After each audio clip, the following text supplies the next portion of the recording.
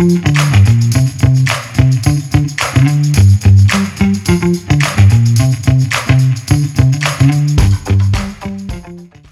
listening to The Running Public. From marathoners to mud runners, we all have the same goal: get to the finish line faster. That's right. This podcast is for you guys, The Running Public.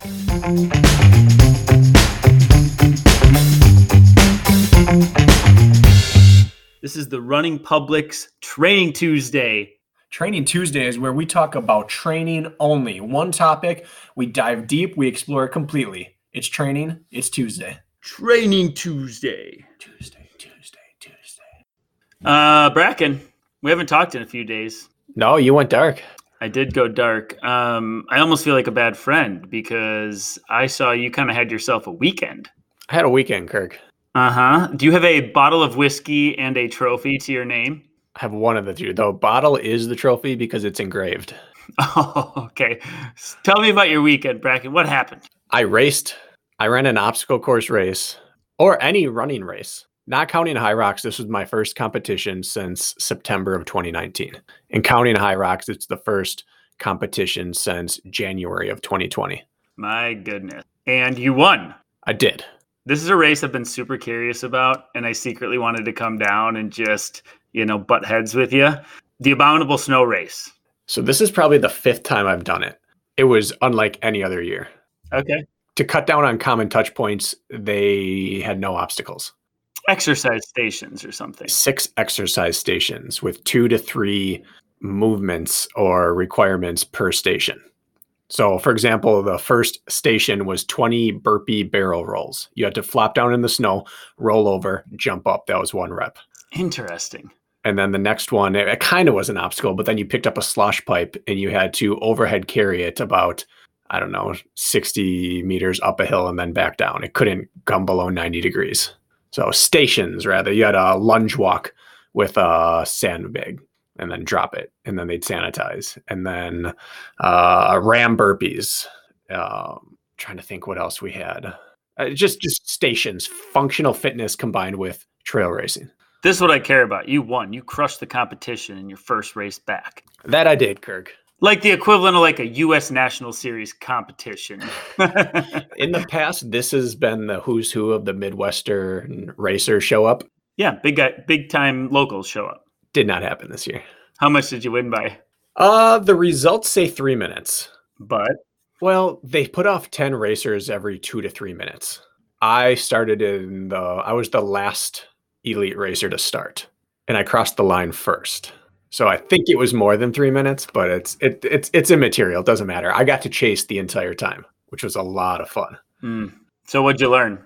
Are you fit? Are you feeling like if that was race day, the race that matters, that you would have showed up and gave a good performance? Or do you have things to work on? Mentally, I'm pretty close. I love that. I'm pretty close. I was able to keep myself hurting the whole time. Physically, it was really hard to tell. Because when you're not racing someone that's faster than you, it's really hard to tell what you would be doing if someone faster than you were there.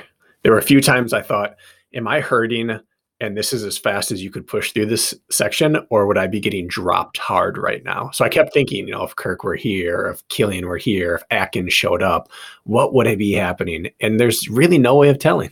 Mm-hmm. And it was sloppy. It was the best terrain we had.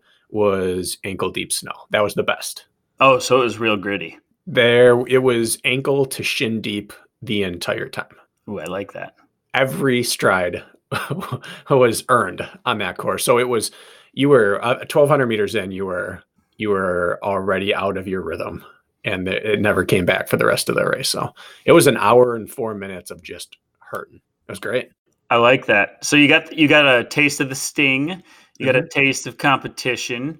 That's more than most can say right now. Yeah, I'm super fortunate to have had that chance. And you know what the strangest part of the whole thing was, Kirk?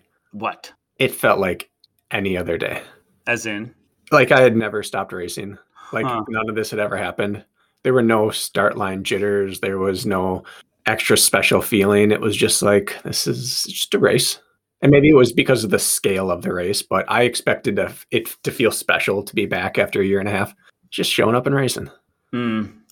I don't believe that will be the case in about a month. I don't think so either. But it was interesting. I expected to feel more, and it was just all right. It's a hard workout. Let's go work out. Do you think they're going to call legendary OG Bracken Cracker over the wall in Jacksonville? Are you going to get a shout out call up to the start line, Cracker? I did not get any call outs at the 2 National Series races I attended in 2019. And I have done nothing to improve my standing since then. So I'm saying there's a 0% chance I get called out. That's okay. I only ran twice last week, and I didn't quite hit the pain cave like you, but I was happy to see that you won. Congratulations. Thank you. You're 1 for 1 in 2021. I'm undefeated in pandemic times. You are on a tear, brother. So maybe I retire, maybe I don't. We'll see. I'll decide later this week. Go out on top. Should we, we're in a little bit of a time pinch today, so we should probably dive into what we're talking about today, huh? Let's do it. Yeah. Why don't you intro it? Well, this is your baby. Well, kind of, but then we were chatting about the direction we wanted to go with this. The floor is yours, and then I'll play sweep up. Kirk introed this to me 2 weeks ago, and it was the idea of race fitness versus general fitness. That you see these people who have all these great metrics, and it doesn't show up on race day. And it hit home for me this weekend when you saw some really strong, fit people or some really fast runners who weren't able to really access it throughout the entire race. And it just highlighted the idea that there is this big gap between, as they say, show muscle and go muscle. And in a time like this where there's not really races on the horizon for everyone and you're not sure what will and won't happen, we can be lulled into the sense of let's just be generally fit and then we'll jump into races. But there has to be a little more than that. Well, if true top end performance matters, then this is as relevant as it could possibly be.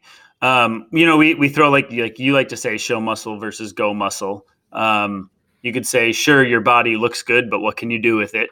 Mm-hmm. You can say exercise versus training. We're kind of alluding to the same thing here. And we all know those people that are fit, right? Like, oh, she is so fit. Look at her. She runs 5 days a week and lifts 3 days a week. And then she enters a competition and she's on the back half of the results. And you're like, that doesn't make sense. This is a fitness enthusiast.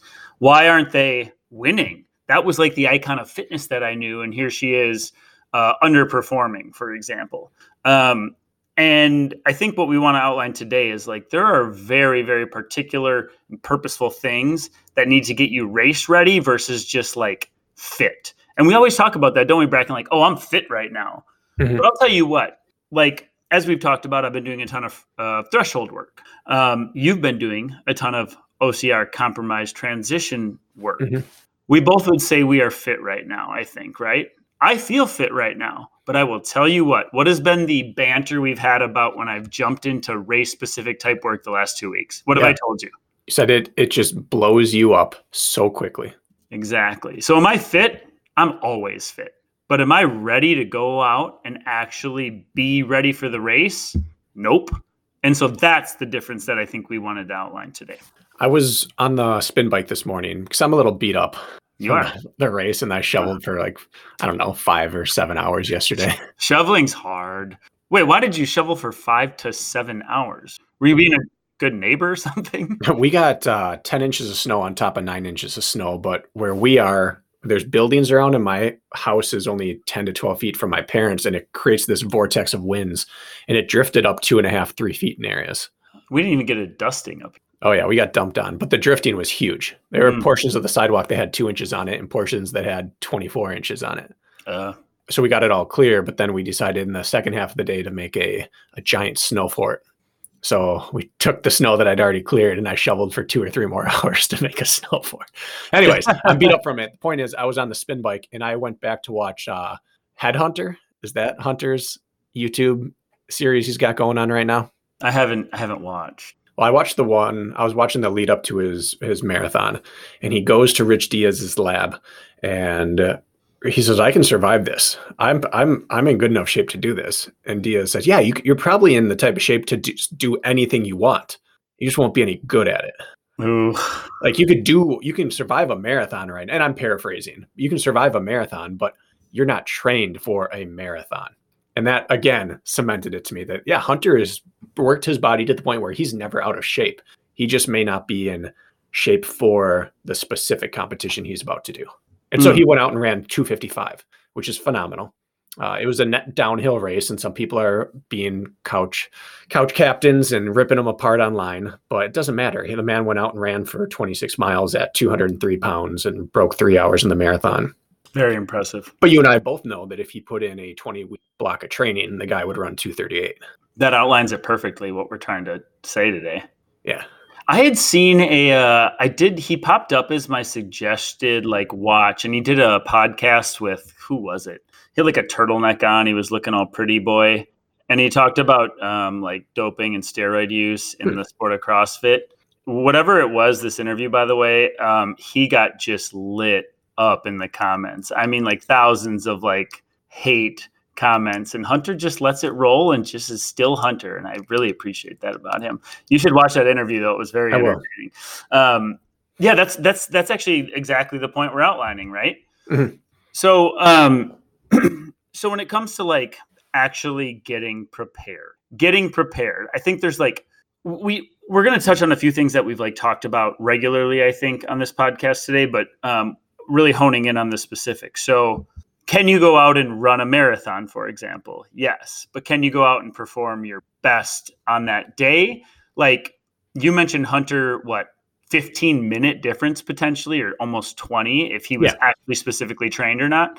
That's what we're talking about. Talking to those people, you guys listen to this podcast, you care about your performance. So I'll deflect to you first, but where exactly do you start? How do you differentiate the two? Fitness versus race ready to killer mentality fitness. I think that's exactly it. Killer mentality. Everyone knows when they take the start line and they look around and they see the course or the competition start, you realize deep in your gut, you know what probably is about to happen. And you know whether your goal is now to complete or attack. And so I start with, I want to be able to attack whatever the next competition is. And so identifying right then and there what components are needed to be able to attack. And I will say that prior to this, general fitness is the best base you can have. Mm-hmm. Being able to pivot to whatever type of specific training you want to do is a huge skill to have. Having that general Hunter fitness, and Hunter's isn't even general, it's absurd, but having that general well-rounded fitness to be able to pivot to more strength-based or endurance-based or speed-based or combo-based, depending on what the need is. But being able to attack versus complete is my mindset. Being able to sink your teeth in and embrace what's about to happen in the pain versus just almost breaching comfortability and then just choosing to sit there, right? Yeah. That's how I would describe it. I looked at the Spartan Games and I watched the mountain bike competition. And you saw a lot of people out there that couldn't attack because they didn't have the prerequisite skills to attack. And other people had an engine with no ability to use it. And other people had skills with no engine to back it up. And there were a few people who attacked the entire time. And that's really... that sums up again what we're looking at here. I want to be able to attack the entire time, whether it's a marathon, a 400-meter dash, a high rocks, a triathlon, not having to just give away time because I'm just not prepared for this. So would you say that race fitness is a skill in your opinion? 100%. Really? Yeah. I think without skill work, you don't have race fitness. No matter if you're a trail runner, a road runner, or an OCR athlete? All of it. I love using this example, but look at the Olympic trials this last year. Yeah. With the On hills. The women's side, the top 3 ranked women did not finish top 3. Because they did not practice the skill of eccentric downhill load, and it eventually sucked the life out of their legs. That's what I believe. I'm not in a position to call out any of these people's training or their coaches or whatever led to this. But the fact is that generally in endurance sports, the best people win unless something goes wrong. And something went consistently wrong for a lot of people out there, and it wasn't nutrition. So this is how this came to light for me. And I kind of, in our intro, I just kind of talked about this a little bit, but, I've been doing a lot of threshold work. We've talked about it. We all know this, but I have done no race specific work. I haven't touched a carry. I haven't touched a compromise workout until a week and a half ago. None of that. Right. I started to click off some times that I was very proud of. Sub 6 minute pace at the end of a long run for 6+ miles. Things where I'm like, I'm fit. Like I'm fit, but I'm using the word fit, not race fitness, right? Mm-hmm. And so then I decided to do my first 2 compromise workouts. And I did OCR 1000s or OCR 200s. And then I did a Hobie tempo. And what that taught me was, although I'm fit, like I have not gotten race specific fit. And I was I would say a little discouraged after the end of those, saying, well, I'm fit, but it didn't translate. And so to hone in on your point about skill work and feeling what you need to feel in a race, I hadn't even come remotely close to touching that. And I think a lot of people like rely on being fit as the carryover to a race. Like I still get up at 5 a.m. I still go for my run. I lift after work. I'm doing all of the things that I need to do and all the components for my race. You know what? I was doing that too. And where did it get me? It got me feeling sorry for myself, 8 reps, 8 minutes in. So what do you tell? So with that in mind, I think, and I'll deflect to you again, and then I'll follow it up, is like, what do you do with that? Because I feel like there's a lot of people in that boat right now. Like, okay, I've been working on my fitness. I've been running. I have a few athletes right now, Bracken. They're like, Jacksonville's coming up and you haven't prescribed any carry work or obstacle specific work yet. And I have my reasons for that, but people are getting antsy. They're saying, I don't feel race ready. Mm-hmm. Yeah. What do you do with that person? I always revert to the same answer. You time trial, you run a simulation. Ooh. And I was luckily able to do it in a actual race. But on my schedule, I had written down the ASR race / Jacksonville sim. Like if the race entry didn't work out or the race was canceled, I was running a full sim that day because I had to feel it and I had to test out what I've done versus what I can do with it. Because there are people like Ian Hosick who love the idea of training in a vacuum. Train my endurance, train my speed, train my strength, maybe do some circuit work, and it ties together on race day. And then there are people who that doesn't work for. But the only way to find out which boat you're in and how far along the way in that process you are is to actually test it. So sometimes I say this is a cheap answer. You just have to run a sim. But I feel like it's the only true way to find out what you're made of based off the ingredients you're putting into play is you actually just have to bake the cake. Like unless you've baked it, you have no idea how it's going to turn out. And you might be an Ian Hosick who bakes it and it tastes good and it works. And you might be a me who I bake it and I realize the bottom fell out. I just need more filler in here. So that's what I would do right now. I would sim, I would test it out, and then you take what you learn. For me, what I learned in the race was probably what you would have identified from my training. I can get in and out. I can work really hard, but my staying power is lacking and my hill work was atrocious. I was really dying up the hills. And if you had been in the race, you probably would have found out the obstacles themselves didn't take much out of you, but you were slower in and out of them. Yep. But then once you got back up and rolling, your splits in between the meat of the running would have been faster than mine. Yeah, it's probably exactly what I'd predict coming up. But would have been interesting, wouldn't it? It would have. Yeah. But then it would determine what you and I do the next 3.5 weeks of training. Mm-hmm. What about you? Do you have a response to that first, or what about you? Well, I was just going to touch on the fact that, like, I think this comes to light more because I think the longer the race, the more like you can sort of sway towards fitness a little bit, right? But when you got something short and intense, and it looks like things that are starting off the season, including Jacksonville, are going to be short and intense, like, nope, you can't lean on fitness. You can't even lean on fitness a little in those situations, right? You got to lean on like the relevancy of what that race requires. So, so you were asking what I would tell this person? Yeah. Yeah. You mentioned something, how like it's all about like that killer mentality or that killer be killed mentality. Duplicating it in training is exactly what needs to happen. We talk about, for example, like with the race coming up, or even now that Spartan's a Super's a 10K, transitions matter even more, right? Mm-hmm. So getting in and out of transitions, I would tell that person to hone in on that. Like for example, so what I've been doing, which we haven't talked about as I'm layering this in, is like on a Thursday, for example, like a moderate quality day, I may, at like an aerobic effort, go in and out of things. I may go easy run for 3 to 4 minutes and then 10 pull-ups, easy run for 3 to 4 minutes, 10 burpees, easy run, practice that skill work first, and then layer in that intensity where time matters later. A perfect example of that, I don't know if you know this, Bracken, is Ryan Kempson. Have you paid attention to what Ryan Kempson does within a month of a race? No. No? I mean, I've looked in the past at his Strava, but I can't say that skill-wise, outside of his park loop that he does, where he does, 600 to 1,000 meter running or something, and then he hits something hard and goes. Well, he'd be a classic example. I mean, yes, exactly, but he does it all the time. You look at Ryan Kempson's Strava, and it's like, 4 miles at 9:30 pace. Like, way to go, Ryan. But within that, he's constantly doing that stuff. And I would say, back to the end of our conversation with Mark Gaudet, we talked about collapsing at the finish line and working hard. And part of me thought about that. I listened to our own interview this weekend on a long car ride, and I thought maybe part of the reason that Ryan Kempson falls over at the finish line and is completely inside out is because he has become a master of the sim. He's become a master of calculation of his body and what it can, produce. So I'm just going to second your answer there.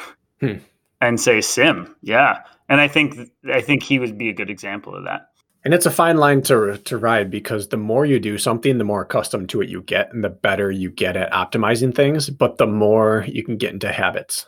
And so moving forward, one of the things I have to change about my workouts is I have to change some of the stations, so to speak, during my sims, because I don't want to get good at coasting through those reps. I want to get good at working hard. And sometimes you can get good at a workout at the expense of working harder. You can develop efficiency in patterns that aren't necessarily race day patterns, they're workout day patterns.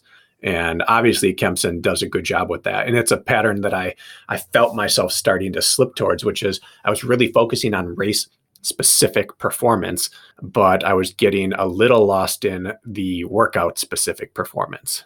Like, all right, I worked that one section a little harder than I did last time. I was smoother in and out of my reps. So now I'm going to recover for a few seconds on the run because I banked some time, and I'm still going to PR in the workout. That doesn't help me on race day. Banking some time on the run because I got ahead on the reps doesn't help me on race day. Turning myself inside out on that run so that on race day, that's my MO. That helps me on race day. Do you find yourself doing that? This last week. The last week was not my best week of training. Okay. Because I had a race coming up that I intended to train through, but I also knew I was training through a race, and it would have been better to not know the race was there until the day before and just say, all right, whatever you have, now you go race. But knowing it was there, I was unable to fully attack the week the way I probably would have without it. And so I felt a couple of times I got like 85% of my benefit of the workout because I wasn't fully... In the moment, I found myself losing focus during the workout and thinking about Saturday rather than thinking about Jacksonville and staying buckled down. Does that make sense? It does, but you could also look at the flip side of the coin and say, yeah, but then the effort you gave on Saturday, because you just reserved a little bit, may end up paying off as much or more than if you'd stayed the course with your training, right?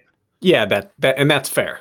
My worry is that mental fortitude has been my issue over the last few years, and I didn't want an ounce of that creeping back in.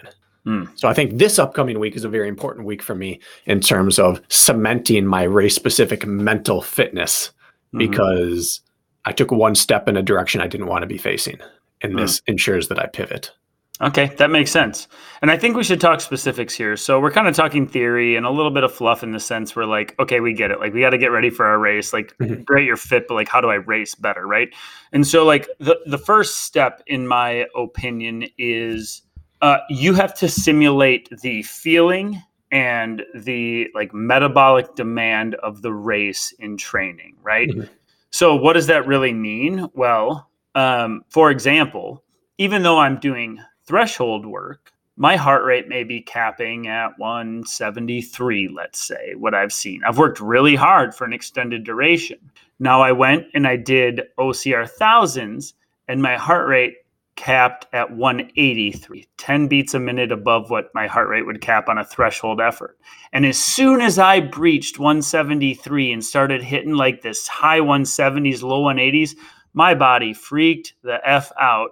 And it was like, I am on damage control, right? Mhm. Like I did not, and I know that in a race, what's going to happen is that if I were not prepared for this race, I'm fit as heck. Sure, let's go out and run together. But if I'm going out to race, and as soon as we go hard through, we hit the moguls in Jacksonville, over rolling mud, and suddenly I'm at 180. What do you think my body is going to do? What do you think my mind's going to do? It's going to blast the red damage like light, and it's going to be like, you're done. Mhm. You're going to back off, right? It will. So prime example, first and foremost, is like simulate both the feeling and like the metabolic metrics that are going to be required in the race. And that was the first thing that I did not experience until recently. And that's step one, like create a workout in which is going to require both the feeling and your body to respond in which like you are in the race, correct? Correct. Yeah.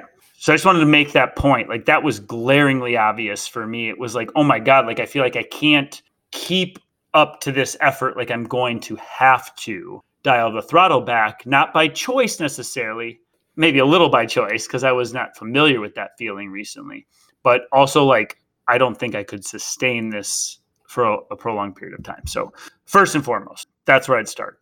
And I think that draws the line between training and training for a race, where Okay. when you're trying to progress the maximum amount you can in a training session, you stick to the physiological and metabolic confines of the workout. Mm-hmm.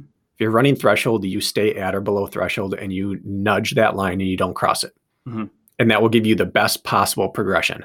However, it will not prepare you to cross the line on race day. It'll allow you to run faster before you cross the line. But if you cross the line, that variables, it shakes you. And it brings me back to college. Every single year in indoor season, someone would come out and run 4.0 in the mile off of base training. Mm-hmm. Every single year. And it would be in some small like dual meet or quad meet with Nolensville University in Iowa that shows up. And this guy just goes out and basically solo time trials like 4:05 or 4:08. And everyone in the conference freaks out like, oh my goodness, this is January. And that guy just ran 4.0 and he hasn't even started true workouts yet because he's doing it off just massive engine and just great fitness. But then indoor conference rolls around and he gets boxed in a little bit and has to make a move. And then the pace sags and then it surges and there's 300 meters to go and the move gets made and he spit out the back. Every single year this happens. And it's because he has this huge capacity of work, but all these little gas tank daggers that hit along the way, there's race specific variables that came into play, took all of his big engine armor off and he was stripped down to, I don't have any go muscle left. Because it was very linear, the fitness I have currently. And I think that's what you were saying in the terms of get yourself to the metabolic demands of your race, where you haven't experienced tipping over in a workout. You can't realize that, yeah, I can right the ship and go again, because all I've tried to do is avoid tipping. Sometimes if you're training for a race, the workout requires tipping yourself, not because it's the best physiological stress and stimulus to put your body through, but because it's the only way you know how to right the ship again. I love that analogy. Linear fitness versus what we do isn't linear in any capacity. I think of this when I did my Hobie Tempo last week on the snowmobile trails. And every, I don't know, 5 to 10 strides, my foot would sink in and it'd be like hard packed, crusted snow-ish, and then you'd sink in a foot and you would completely get thrown off rhythm and have to get back to it and I found myself when I get some really firm, icy stuff, I had my VJ Zeros on, I had good traction. That felt like linear fitness, but as soon as my gait was thrown off and I was forced out of rhythm, I was like, if that happened on race day, you saw me in Alabama 2 years ago, I tripped over every route that existed and I couldn't get back to square. I was like, those hits were like bombs dropping on me, whereas otherwise, if I was prepared, they'd be like pellets bouncing off of. Yeah. And so that's a very good example. I like that. We talked right after that workout, and I had said that the thing I'm most thankful for that I've been doing is running all of my quality sessions in nasty, snowy conditions, because 2 things have happened. And this is the great thing about doing race-specific work. The first is that I've gotten used to my feet giving out on me. And so that jarring like thud when your hamstring just has to like catch you in the middle of the stride, it's not jarring to me anymore. And so it does, when you talk about those gas tank daggers, that dagger doesn't really penetrate my gas tank like it used to. But the second thing is that I've developed over the last 4 weeks just better running technique. And I told you, I feel like I'm running through my hips more. I don't know how to describe it other than I'm stable through my hips and I don't sink out into the snow the way I used to. Like my foot's coming up rather than plunging through. And so I actually don't get off balance like I used to. If I do, it doesn't hurt me as much, but I don't as much anymore. And I wouldn't have ever developed that running from my hips if I hadn't done 4 weeks of quality efforts in the snow. And you have time, you're going to do that now, and you're going to have it on race day. But the rich get richer. Not only does it cost me less, now it happens less. Yeah, I was a little behind the 8 ball with like just building general run fitness. So I delayed purpose, I've delayed my race specific fitness just to build more of a base. But I'll be very curious with you, actually, if I happen to be behind you, which I doubt.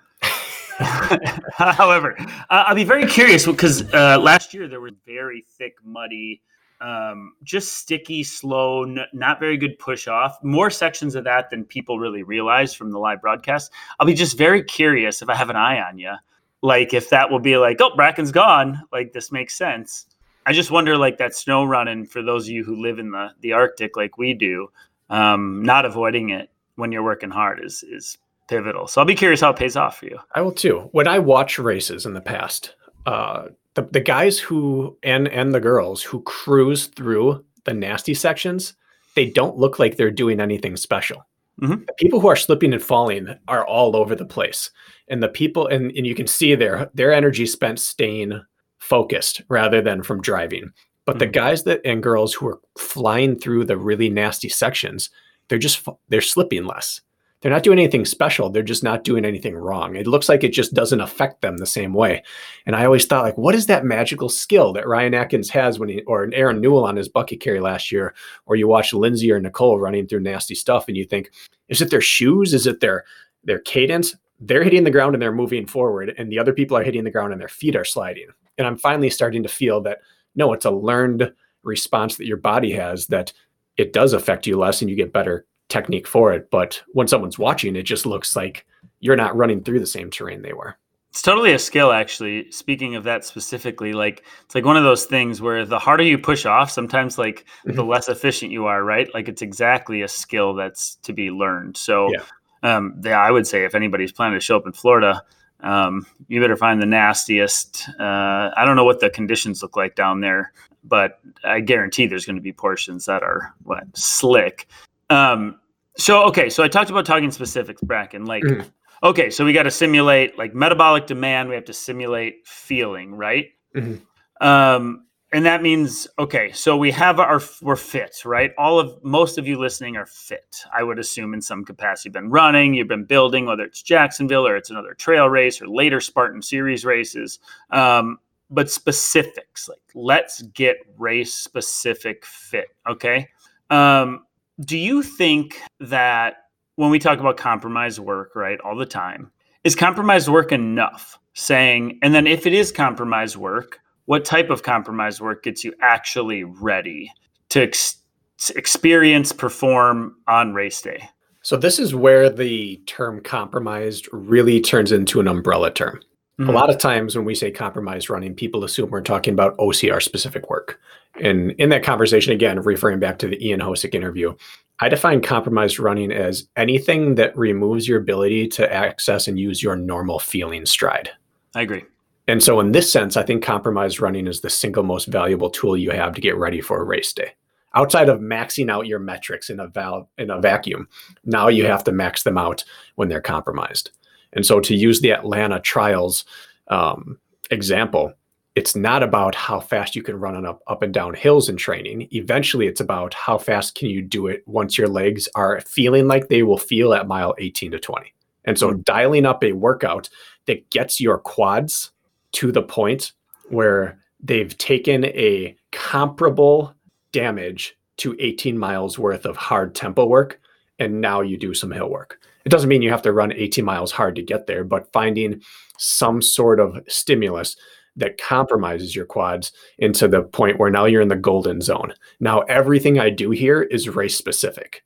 Even though it's not maxing out a metric, now it's taking my metrics and it's matching it to race demands. And the same thing for muddy running. The same thing goes for any sport. It's getting yourself to the point where, all right, now I'm tired or thrown off my rocker enough to the point where everything I do now is skill specific to what I'm going to have to be able to adapt to on race day.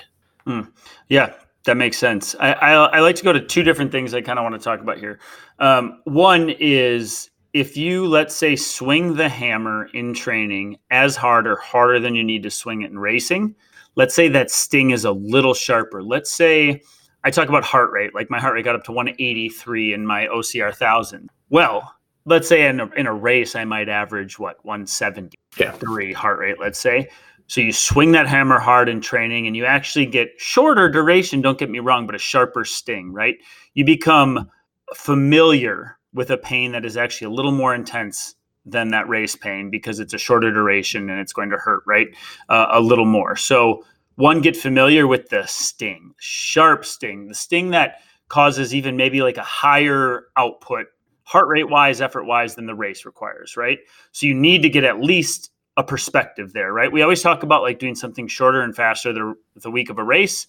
And so that when the race comes, at least that pace feels comfortable comparatively. So one, you need to swing that hammer and you need to just sink your teeth in, right? And you need to do that like on a weekly basis leading in. We talk 3 to 6 weeks out from a race. You need to start doing that. Something that is more painful, which is weird to say in training, but more painful than the race itself. And how often do we get done with like OCR mile repeats, Bracken, and be like, well, the race can't possibly hurt that worse than that. Right. Right. Because even if the race hurts that much, you're competitive and you have different chemicals flowing through your veins and it dulls that. Exactly. And so that's mental perseverance. That's grit. That is your choosing to sit in this sucks type pain and embrace it. Right. So that's one. Okay. Work above. And that's a concept that all runners use, right? Like I'll do shorter, faster intervals and they'll hurt a lot, but they're over quickly and things like that. But like, we really need to apply that to OCR. And then the second thing that I like to do when we talk about race specific fitness, you talk about like, oh, what can somebody run in the marathon trials after they've descended too much? And to that, I would say something that seems to have been working for me, and I'll be doing this through Jacksonville, is you hit your compromised work, you hit all that hard stuff, and then you go into like a tempo effort cool down or something extended when your legs are already kind of screwed. Your body, your energy systems are already a little messed up. And you force yourself to work at a rate when you know you're not at your best. So maybe adding something. You do your OCR intervals, and then when it's finished, you go into a 2-mile threshold or tempo run where you know it's not your best. What are you smiling about? Well, I called my brother who's living in Budapest right now. Of course he is. I talked to him and said, hey, the last 2 times I did a miniature training block like this where I had to be I went all in on nasty. I just want to be able to race hard and I don't have time to do all the other things. What were we doing? Because he was living with me for one of those too. And he said, one of the things I really remember we did is we stacked some back-to-back workout days and with extended recovery in between. But one of the key workouts we did is we did these short, fast treadmill intervals, 45 to 65 seconds at like 3K to mile pace with short, fast reps in between for just a couple rounds and stopped. And then we'd finish with a 2-mile tempo. He said, and I just thought there was huge bang for our buck off of getting really sharp, really nasty, and now just settle in and bite down for 2 miles at a pace that's not terrible, but feels terrible. Yeah. And that's exactly what you just said. Interesting. When was this? This was when we were living in our first year in Colorado. Okay. And you were fit back then, huh? Yeah. And I'd forgotten about those 2-mile tempo finishers. Just go in and you know you're not going to be your best. You know that first step and those strides aren't going to feel efficient. And you just go and choose to hit it hard anyways. Because that's what a freaking race we do feels like anyways, right? Like I know I can run faster. I'm just not right now because I'm compromised. So you're going to do any of that? Yeah. Yeah. And I already had most of that in there, and I'm adding on those finishers now. But the last thing I think people really need to do, I'm going to start this with a story as well. It won't be too long because I know we're tight on time. But watching Conor McGregor fight a week ago, he came back after an extended layoff again, and he got finished in the second round. And afterwards, all the talking heads, all the fighters who are good were talking about why this happened, because he's still just the best striker and he's so confident, but he was exposed. And one of the other fighters said he just needs to change gyms. He needs to go to a place where he's challenged, because he's the most dominant person until he's challenged. And then his whole demeanor changes. And as soon as he gets rocked a time or two, or as soon as he lands some shots that don't put his opponent down, you can see it change. And now he's fighting in a shell. It's like he's so good and there's no one near him that's good enough to challenge him. So he needs to take a little bit more of a beating in training. And we usually don't say this for fighters. We usually say spar less. He needs to get hurt a few times, because nothing tires him out like taking a hard shot. And I don't think anyone can land a shot on him in training. And so that's the final piece here. As I get closer to a race, this is the time I like to try to find someone better than me to beat me down. This is when I turn to John DeWitt, that are my 218 marathon friend, and I have him take me through a hard 10 miler, and he just beats me down, because you have to feel it. You have to get defeated a time or two in training. Otherwise, you still go in with that not race specific mentality, which is, my workouts have been feeling great. Race is going to feel great. Yep. You ever notice after like I think back to some of my best racing streaks, where I was like, God, it's like 3-4 races in a row where I showed up, I was mentally ready, physically ready. I performed. I can think of 2 streaks now in my Spartan career. And you know what it was? I was racing. Yeah. I was going out every week or every other week. I was racing. I was sharpening the end of my knife. I had all the tools in my tool belt, physical, mental, and I was ready. And so to put a bow tie on it, like, we don't have that before the first race of the year. Mm-mm. Maybe you do. You got the Abominable. But I didn't get beat. I need someone to beat me down. So we have to do that to ourselves in training, and not every day. We preach polarized training, but we need that bee sting, and we need to feel it, and we need that abrasion, and we need all of that, because we don't have, if you care about the national series or the performance of your first race this year, there's no way around it. Like, you need to somehow get there before the race actually happens. You need to get there more than once. And the only difference between good racing streaks and bad racing streaks for me is the fact that when I have a good racing streak, some racing, you get comfortable being uncomfortable. You understood the feeling. You could manage your effort and eke out the last percentages of your capabilities. So I just feel like this is more relevant right now. Once people start racing more and they get back, but how long have we been? Most of us haven't raced, like you mentioned yourself, Bracken, in well over a year. Race-specific fitness now means like stepping up to the plate, mimicking your race and beyond, so that when you show up, it's not a slap in the face. That's exactly it. It's all about perspective. How many times do you see a training group happen where there's a stud, there's the bell cow of the training group, and they show up on race day and someone beats that person and it's their training partner, or that training partner goes out and sets a world record? The person who's been clearly inferior every workout along the way. The difference is, they stopped caring about getting dropped. And the moment they were in a race and it got to hurt, they're like, all right, this is just usual. And then if someone held up even slightly, they got this first in a long time boost of, oh man, they're hurting more than I am. You don't feel that very often. And then they have this out of their body performance. So now's the time. If you can't get into a race, you find someone faster than you and get them to beat you down in a workout. It's a quick story about this, and then unfortunately I got to go to work. But my father was a state champion cross-country runner in high school. He was a state champion. He was Division III in Wisconsin, which is small school, but he ran the fastest time in all divisions to win his state championship. Wow. So there's a little bit in the blood there, right? But the point I'm getting to is it was the first year their school had cross-country as a sport. So it was his first crack at it. And he had not won a race all year. He had a teammate who was better than himself. And there was another guy in his sectional. So he went to sectional and he lost to his teammate and this other gentleman from another school. And there was 2 weeks between sectionals and state. And so what my dad did is he went out and he trained. And he'd go out, my dad knew no better. So he would go out in 3-mile runs, which is what they ran then. And he would push so hard from mile 1.5 to 2.5 that it was like 2.5 was the finish of his race. And then he would hold on to home. He said, if I'm going to beat these guys, I need to do it in the middle of the race. And he did that, which is old school training mentality, right? Mm-hmm.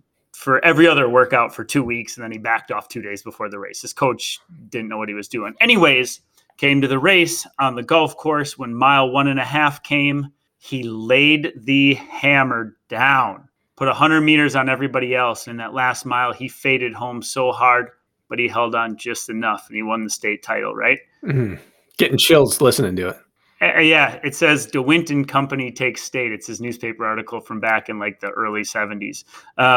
Anyways, and the reason that happened, my dad I don't think really knew what he was doing, but he knew what it would take. Yep. And he did it. He got familiar with it, and look who is a state champion. Only state champion title of his, he's got. There it is. It is. It reminds me again, as getting off topic again, our school record holder in the 400 meter in college set it in the 70s. 80s or something, and he hung around as a handyman around the university. He was just an alpaca farmer. He's just this like rough and tumble guy. And he one day was talking with us. He's like, "Why aren't you guys faster? Like, how come you're not breaking 50 every time you guys run a 4x4? How come you're not running 48 seconds? You're not going to run 149 if you can't run 47 seconds. Like, we're not that fast." He said, "How many times did you break 50 in training this year?" I'm like, 400? I never ran all out in a training this year. I said, "How many times did you?" He said, "Every day of college." I said, "What?" He said, "Every day. I finish a workout with a sub 5400 just to remind myself that it's nothing."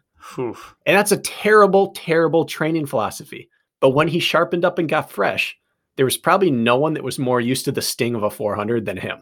So even though you wouldn't do that, you could not replicate his mindset that he had. I think that just speaks to like the logic from like a physiological standpoint, but the logic of the understanding what your body is going to go through. He would not have been a state champion if he didn't do that skewed 2 week after losing from sectionals. And that's another really good example. I think how many ways can we tell you? Like you need to do it. Prepare for things to go wrong and for it to hurt. And then it's not a surprise. That's it. That's race fitness. The end.